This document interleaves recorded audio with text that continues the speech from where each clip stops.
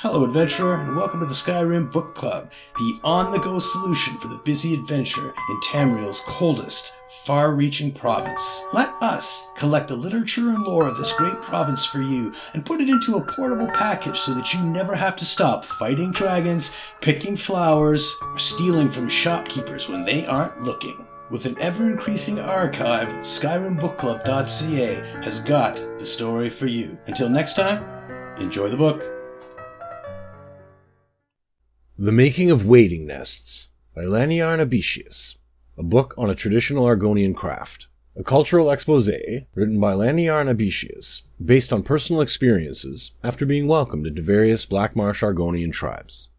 Despite the prevalence of wading nest houses within the tribal lands, the construction of a new one is usually the scene of some communal activity. The actual construction of the wading nests is simple. Large stakes of wood are lashed together with vines or rope and positioned vertically in the ground. Depending on the land in which the tribe resides, holes are first dug into the ground so that the stakes are more secure and can bear more weight. But this practice is not common in areas where there are fewer floods and the ground is firmer. Once the wooden stakes are erected, they can be used as a foundation for the wading nest. A floor is built across the stakes, and then the rest of the dwelling is constructed on top of that. Some tribes build the floor of their nests to the exact dimensions of the support legs, but a few build the floors wider. This is supposed to prevent insects from climbing up the wooden supports and entering the house.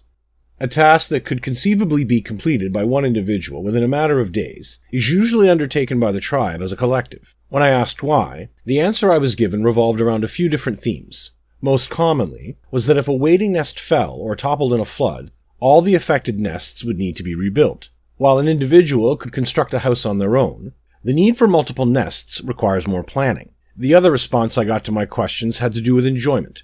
Apparently, the tribes consider such projects as much entertainment as necessity. I suspect there is another answer as well. In a large group, it is easier to spot the areas where the construction may be weak and correct them. Knowledge of carpentry or forestry varies by individual. The inclusion of an entire community into the process ensures that no vital process or step is missed. It also ensures that knowledge is passed down to the younger members of the tribe.